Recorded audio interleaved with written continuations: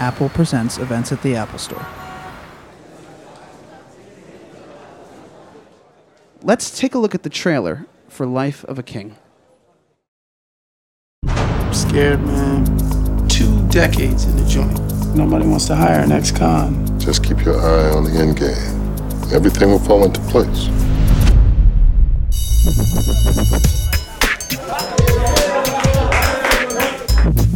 Mr. Brown, would you mind doing me a quick favor? Everybody, have a seat. You here to clean the blackboard? Come on, y'all. Have a seat. Or what? You some kind of tough guy? You want to find out? Huh?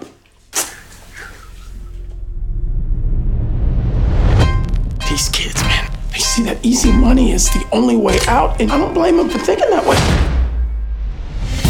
Anybody know how to play chess?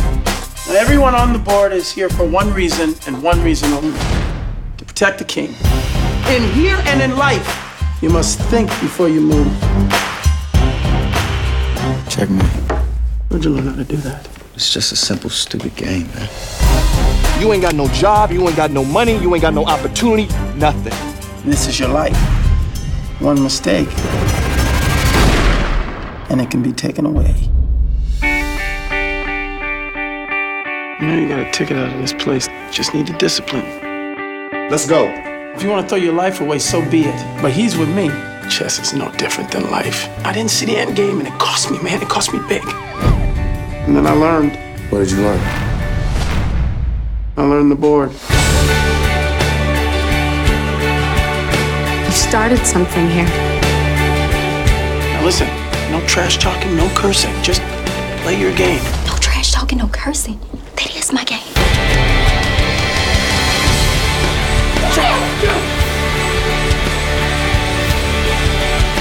You ready? It's already.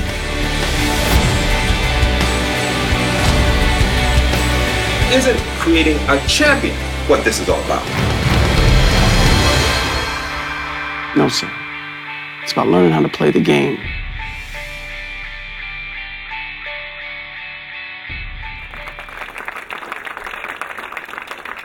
Please welcome this evening's guest moderator from Galax Media Group, George Alexander, and tonight's guests, Jake Goldberger and Cuba Gooding Jr. Wasn't as cold out here as I thought it might be. I was wrong. So welcome everyone to this great presentation with Mr. Cuba Gooding Jr. and this great director, Jake Goldberger. And if you haven't seen the film, it's fantastic. I know you just saw a trailer. I'm really, really moved by this film. And I hope you do go out to see it on January 17th. So first, Jake, I wanted to talk about what inspired you to do this film. When did you learn about this gentleman in this film, Eugene Brown? Well, you know, I had first heard the story of Eugene literally 10 years ago, and that's how long it took for us to get the movie made. So when I first came on, my producer had seen a segment on Eugene on Dateline or a show of that nature, and he ran it by me, and I said I'd love to do it. At that point, you know, neither he and I had made a movie. We were just really inspired by the story. So I wrote the script based on another draft by a couple of other guys, David Scott and Dan Wetzel, and we started grinding away, and it took a decade. Now, the thing about this film, because it is inspired by a true story, how obligated did you feel to stick to the truth, or what liberties did you take to make it creative and to keep it, you know, entertainment? You know, I definitely took a few liberties, because at the end of the day, if a true story, you know, it has to be interesting, and the narrative has to work, and the themes have to work. So there are certain things here and there that I definitely, you know, fudged. But well, I did. But at the end of the day, if you show anybody's life, you know, you want to make somebody's life interesting, which Eugene's already is, but you really want to make all the themes come to life, you've got to do certain things. So, and Eugene's seen the movie, and he loves it, and is very, you know, he's very proud of it. Excellent. Now, Cuba, you played a number of real life, real people in your career. You've done Men of Honor, and Red Tails not too long ago, and you also did radio. What attracts you to these types of characters, and how do you prepare, and what attracted you to Eugene? Well, I think if there is a theme to the roles that I get attracted to, these real life characters, I mean, even to some degree, Boys in the Hood, it would probably be that there is something about that family nucleus that is explored in these tales of these men. This father-son relationship, you know, if you think about even the butler, he told the civil rights story through the eyes of this butler's family and the relationship that he had with his son. I think those stories were stories that when I was going to school, I didn't have, that there were great black men at the head of family households doing great things for our nation and taking care of their families. You know, I was a breakdancer. I was, you know, running in the street, and all my buddies had mothers, but nobody had fathers. So now, as I grow older and I hear these real-life stories of these men doing these amazing things, I want people to know about it. I want to spread the word that, you know, Barack Obama's presidency was an eventuality and not something that just happened as a fluke. You know, there are great Americans, not just white Americans, but Asian and black and Hispanic Americans that have done great things for this country. And so anyway, my long-winded way of saying, whenever I get a script that tells another page of our story, I jump all over it. Thanks, Mom. My mother started that. Right, and the good thing She's about not here, but if she was, she would be clapping. That's one thing I did find very attractive about the movie, that you have these really human characters, these black men who have strong relationships with each other, who are very supportive of one another, who are real people, three-dimensional characters. Jake, how did you get to that humanity in these characters? What was your process? Well, it started off as a musical. That's right, of course. You should see the other cut. You know, for me, the most important thing, as you were asking before, well, are there certain things that you have to connect the dots yourself? It was so important that the story of this man's redemption was clear throughout the movie. So as much of as chess is an important part of the story, this man's redemption was incredibly important to me also, and that was really my blueprint for building the story. Why don't we go to a clip, because in the movie you see Cuba's character, Eugene, who's really trying to find his way back into society, which unfortunately a lot of black men are. We have the high incarceration rate with black men in our country, and Eugene's character really represents this type of character. Why don't we go to the clip with Eugene? It's called Job Application, this scene.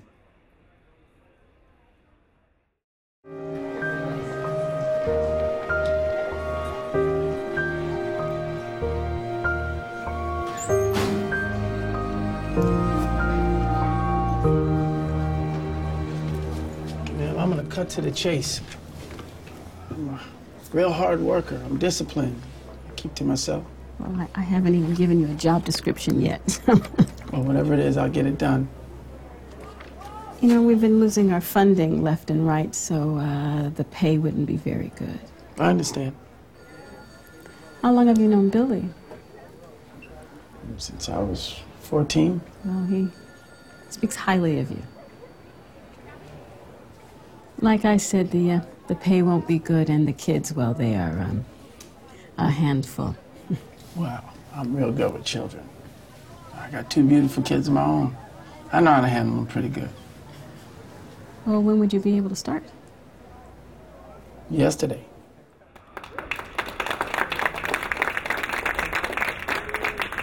So Cuba, what is your process? What was your process for preparing for Eugene? Did you meet the real Eugene, and what was that process like? Well, now that's a very interesting question, because I had filmed The Butler in, where are we, 2013?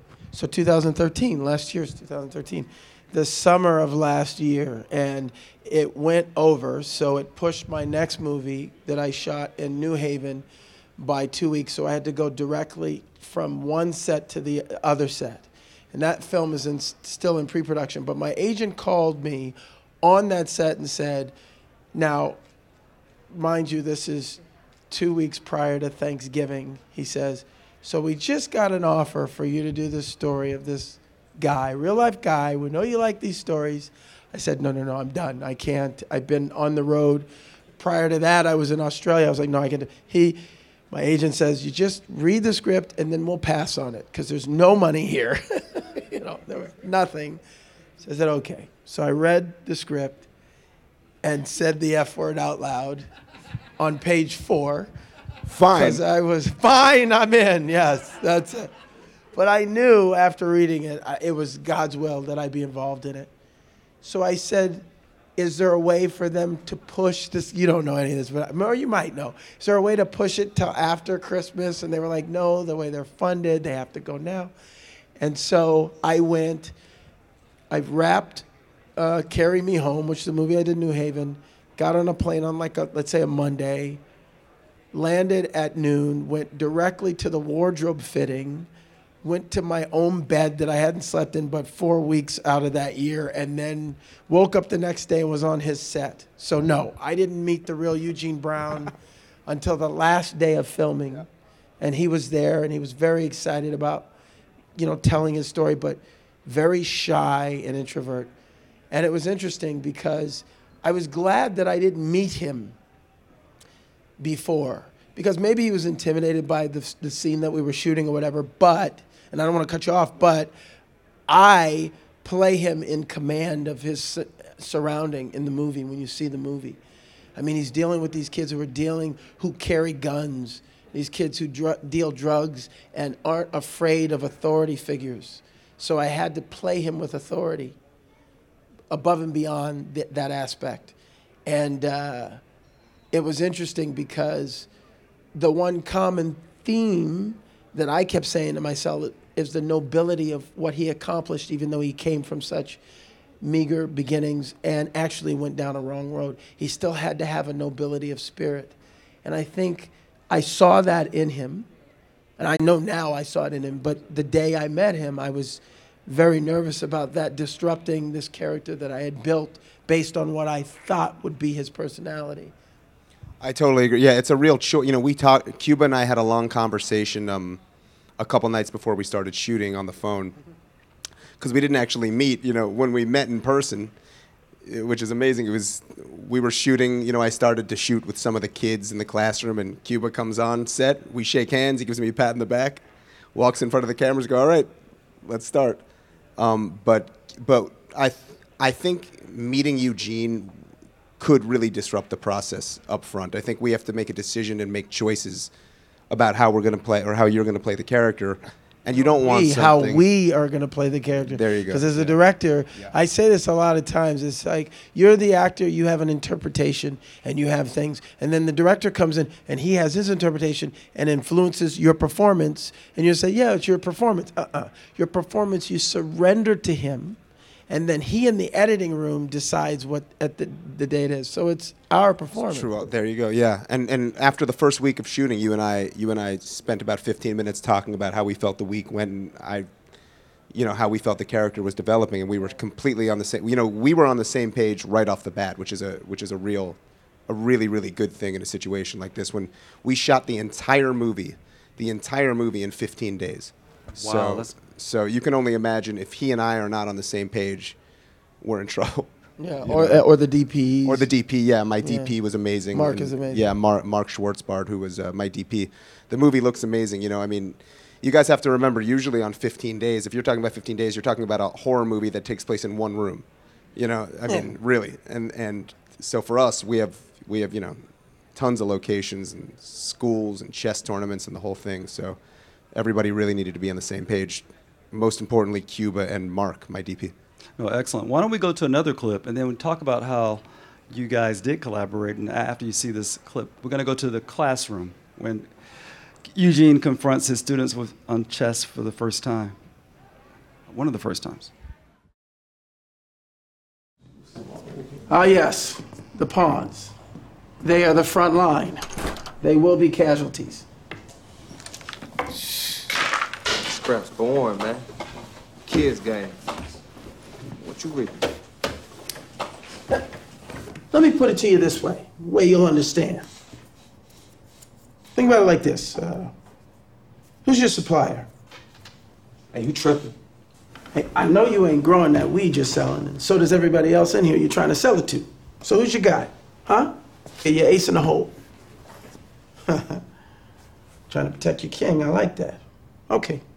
All right, well, then let's call this King Perry. King Perry it is. Now, King Perry has an army, and you're a part of it. But the problem is, you think you're out there doing the king's business, all you're really doing is sacrificing yourself. Like the pawn you truly are. He ain't like that, B. It's exactly like that, partner. Now, if you want to keep making the same mistakes for a king who could care less about your ass, out there's the board to do it on. But if you want to learn how to make the right maneuvers, this is where you do it, right here, on this board.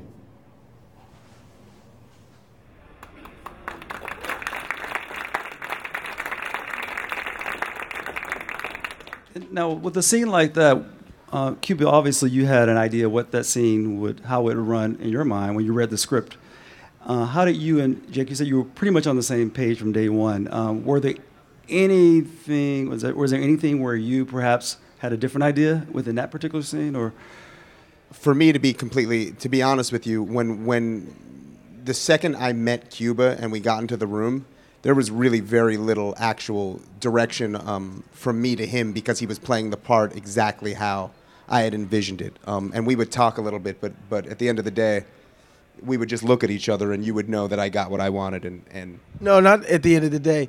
Throughout the course of the day. Throughout the course of the day, Because exactly. the other thing, too, is when you're doing a movie for 15 days with no money, with a lot of first-time actors, you'll see this movie, when you all see this movie, know that a lot of these, and you can tell them the specifics of it, but a lot of these kids were in some kind of acting laboratory or something, and they had never been on a set before.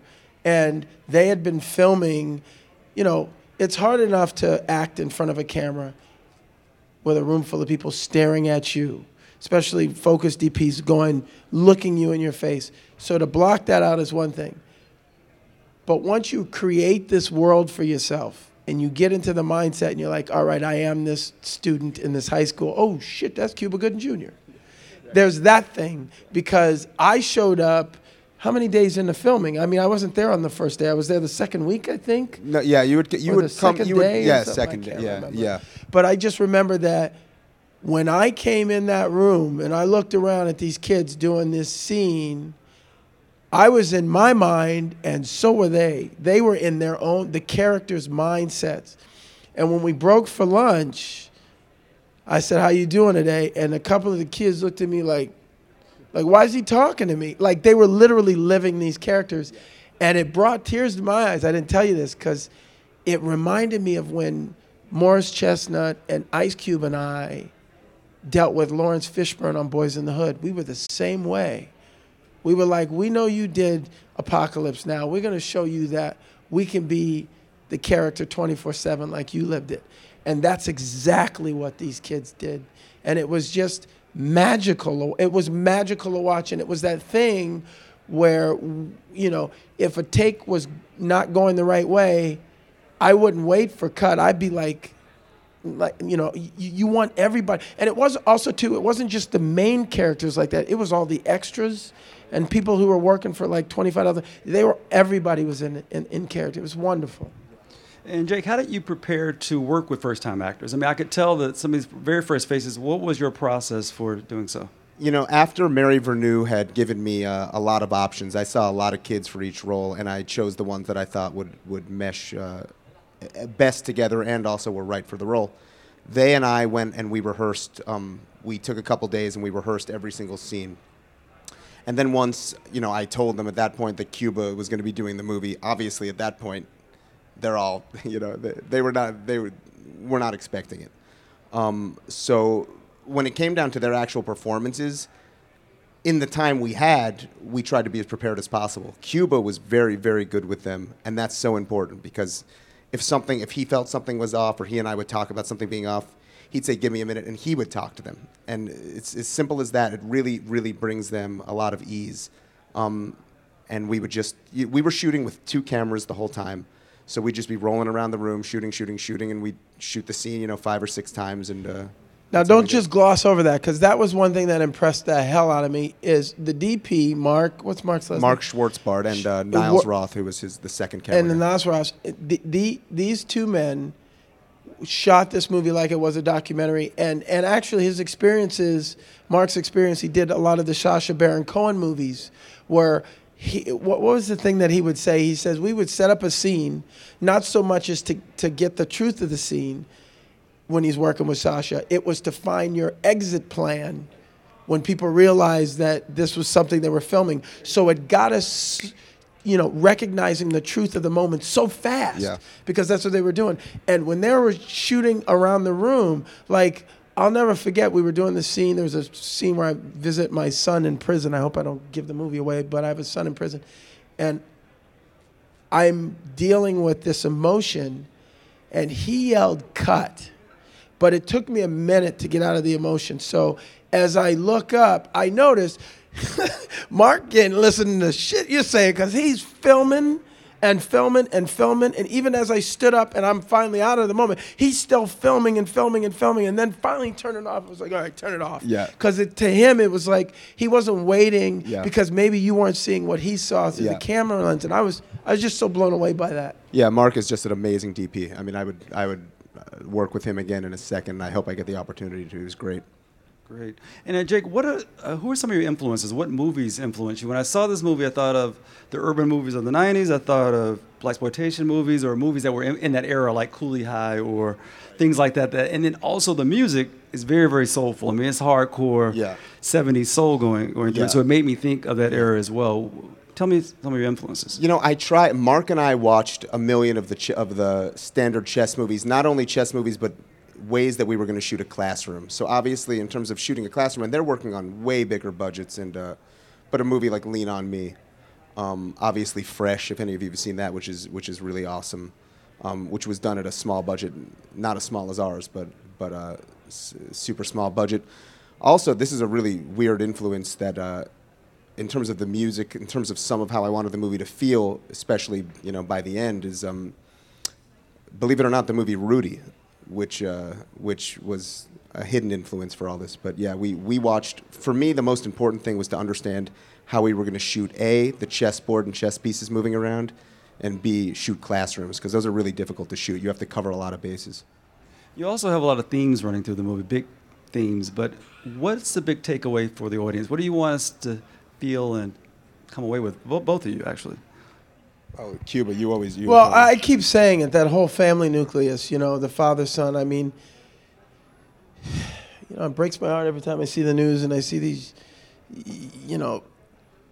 I don't care what color you are, but carrying a gun and shooting and robbing people, what male figures did these young men have in their life to say it's okay to take another man's life, Where's the accountability in that?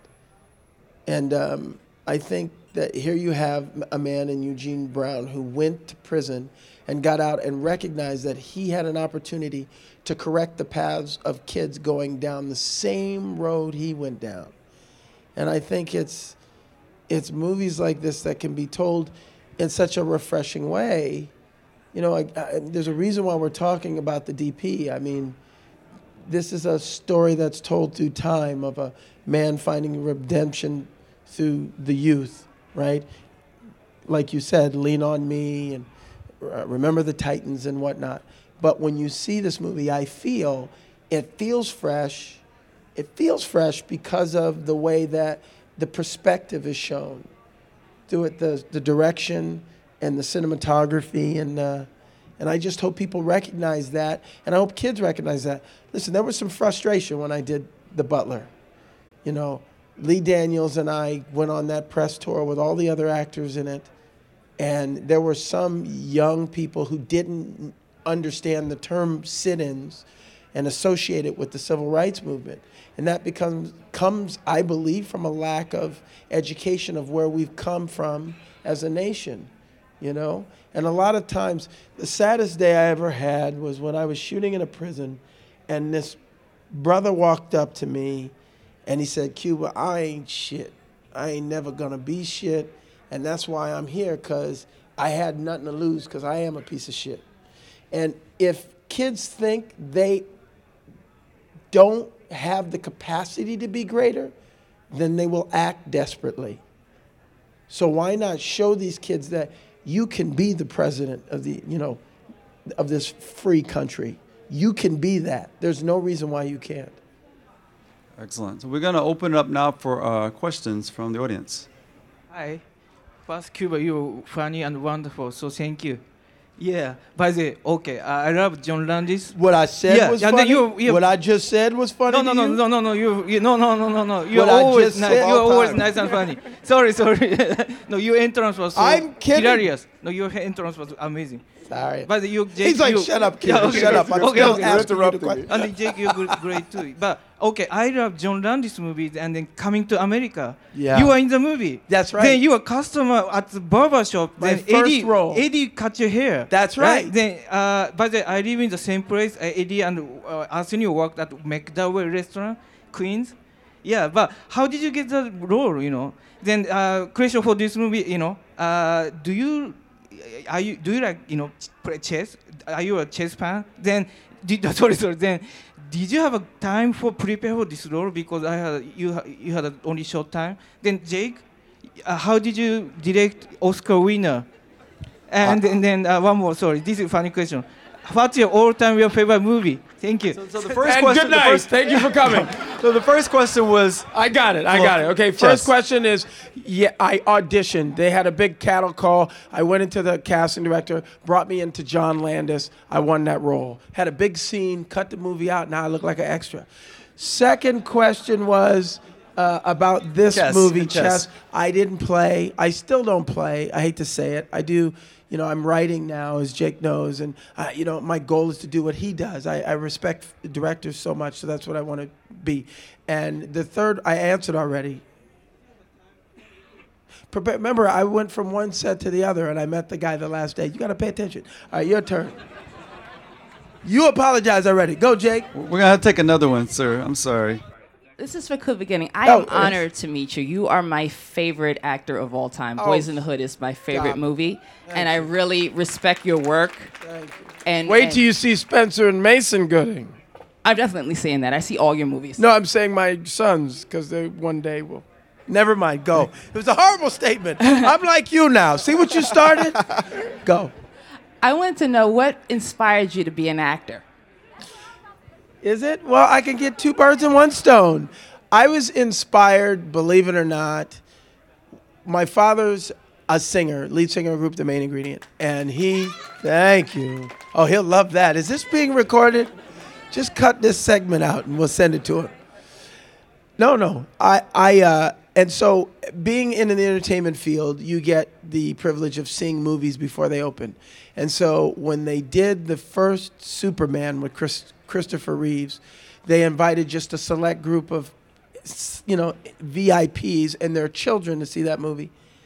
And I couldn't understand how that man flew. And I said, that's what I want to do for a living. And that was it's true, that was my inspiration to be an actor.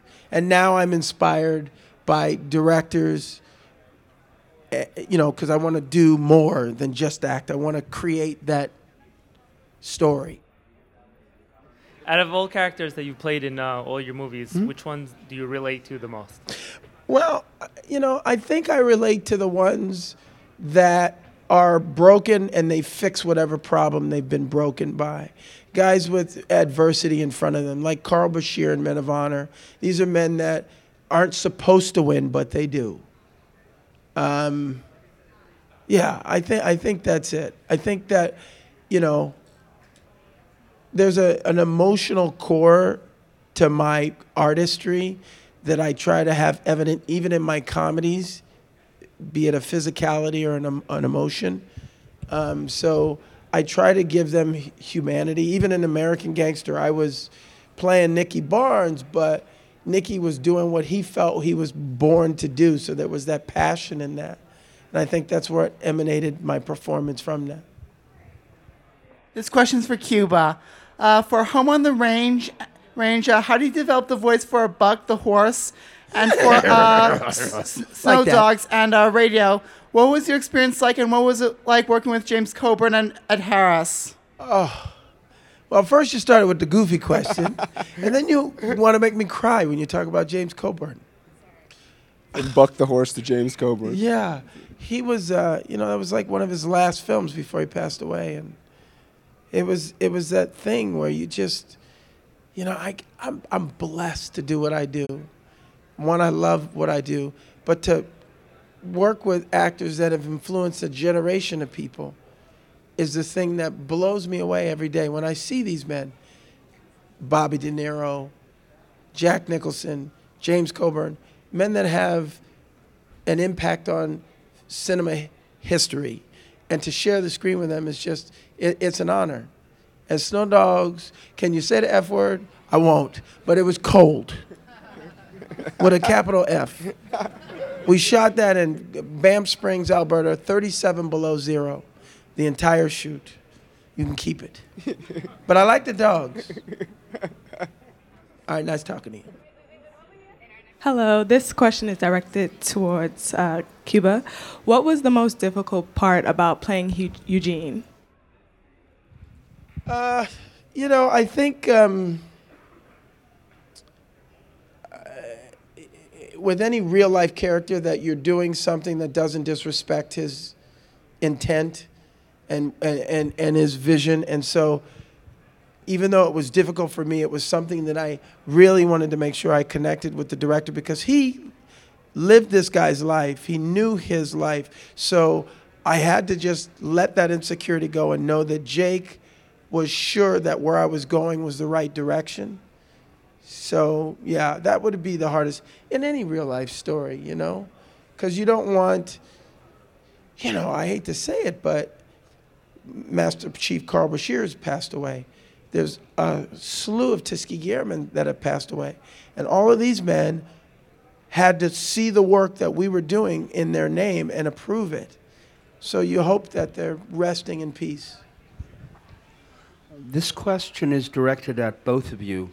Jake, when you wrote the script, did you envision the true dramatic antagonist as being the young man who sold drugs and was resistant to the chess concept of the main character? And Cuba, when you walked on the set, determined to act the role of the primary character in the image that you had constructed in your mind because you had never met the real man, did you see the antagonist more as his past and this unfortunate tradition in our nation of the inordinate incarceration of African American men, which has civil rights connotations, constitutional and social unfairness? Was it the image that was the antagonist to be defeated, as opposed to the traditional dramatic antagonist of a character? All right, that's a tough... I will say this, in terms of the antagonist in the movie, there's a couple. And it was important to me to not go down the road of things being incredibly standard. We were trying to tell a 3-act story, but I did not want this to just be one of these movies that just lies there. It was important that there were a couple different obstacles. And remember, in every movie, the greater the obstacles are at the end of the day, the better you feel at the end of the movie if your main character is able to overcome them. I'm not going to say whether he is or he isn't, but he is. So that's, yeah. The institution and the incarceration of our youth should only be implied as a last resort. And I believe that.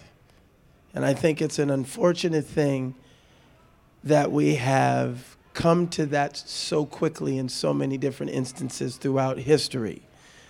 I feel that the intent of this story is twofold in one obvious way, and that's to show that men and women can right the wrongs of their past, even after living through incarceration.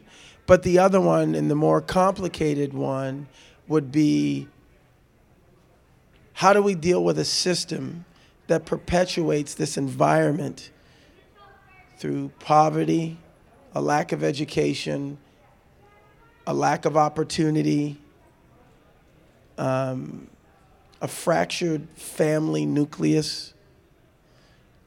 And, you look at, it's so easy for me to get caught up in the process of this film and tell this story with passion and feel good, because we're talking about a lot of shit right now that a movie is not going to solve.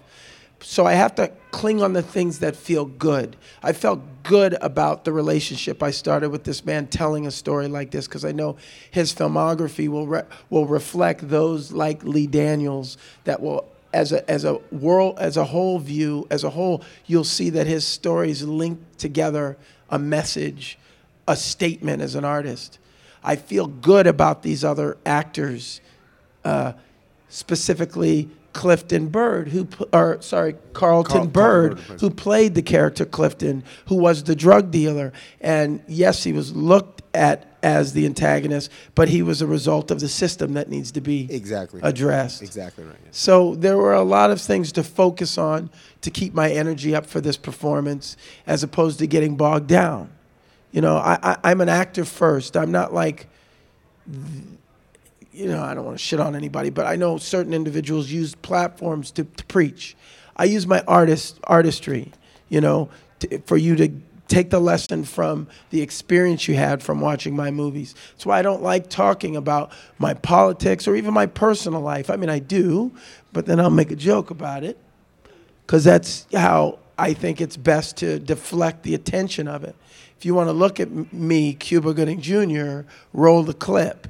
If you want to look at me, the man, you can find me on the ice rink or at the gym or at the house with my kids. But those are two separate things, I think. So this question is for Jake. Thank God! Yeah, really, this was getting awkward. Jake, is it fun being up there? This is painful. Sitting next to that man talking his ass. Yeah, he does talk a lot, doesn't he?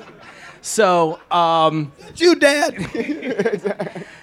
When I look at the film, I see that this is a predominantly black cast. This is a black story it's unique to the African American experience. There are other cultures, who live through this type of experience, but some of the mindset that many of the characters would exemplify. And again, I haven't seen the film, but I'm just making it. This is my expectation. I want to know, what is it about your past, your filmmaking, that gave you the confidence to be able to tell this story? Well, remember, I'm coming at it as a writer. So for me, it's not like I was hired through some system for any, cinematic reasons other than I was passionate about the story. So, and also speaking to everyone in the cast and all of the kids who were in the movie, listen, it's obviously, I'm a 35-year-old white guy. This is not maybe what you were expecting when you got the script. Me too. Yeah, there you go. But the story really, really moved me. I always felt very passionate about it, and it just touched me, just everything about Eugene, and just the idea that this one man, it's not that one man can make a difference. One man did make a difference. I mean, he really, really has. And that was very important to me.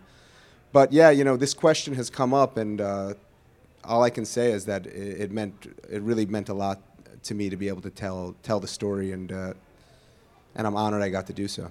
In 10 years, that's a dedication. 10 years, yeah. 10 years. Can we get more films out there? It's good to know about your past, because a lot of kids don't know about their past.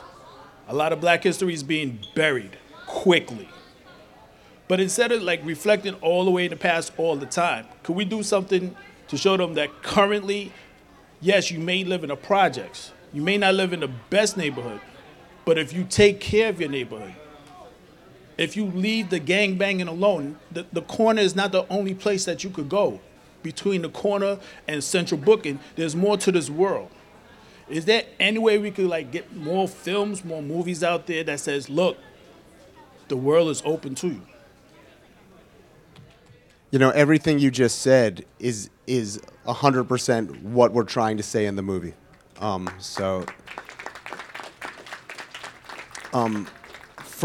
my end, I can say it's and Cuba and I, we were just talking about this. It is so hard to get meaningful movies made. It's so hard. Look, this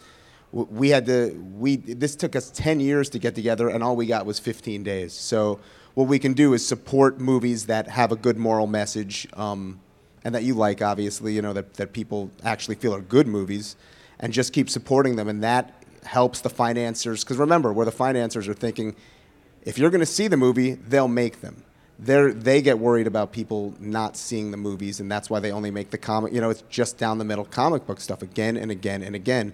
And we say this, but then you look at the box office reports, and those are the movies. There's a reason they're doing it, So all I can say from my end is keep supporting the movies that you really like, and hopefully it'll all add up, And I will recap, bruh, since you weren't here. But I will say it in 3 words that should be all-encompassing. Self-esteem, hope, and opportunity is what our youth need today. They need it. And the way that we do that in a cinematic way is show them that historically we are a great people. We're not just maids and pushers and gangsters and pro athletes, but we're doctors, Ben Carson. We're military men of greatness that have done great things. That's how we do it, and that's how we make the change.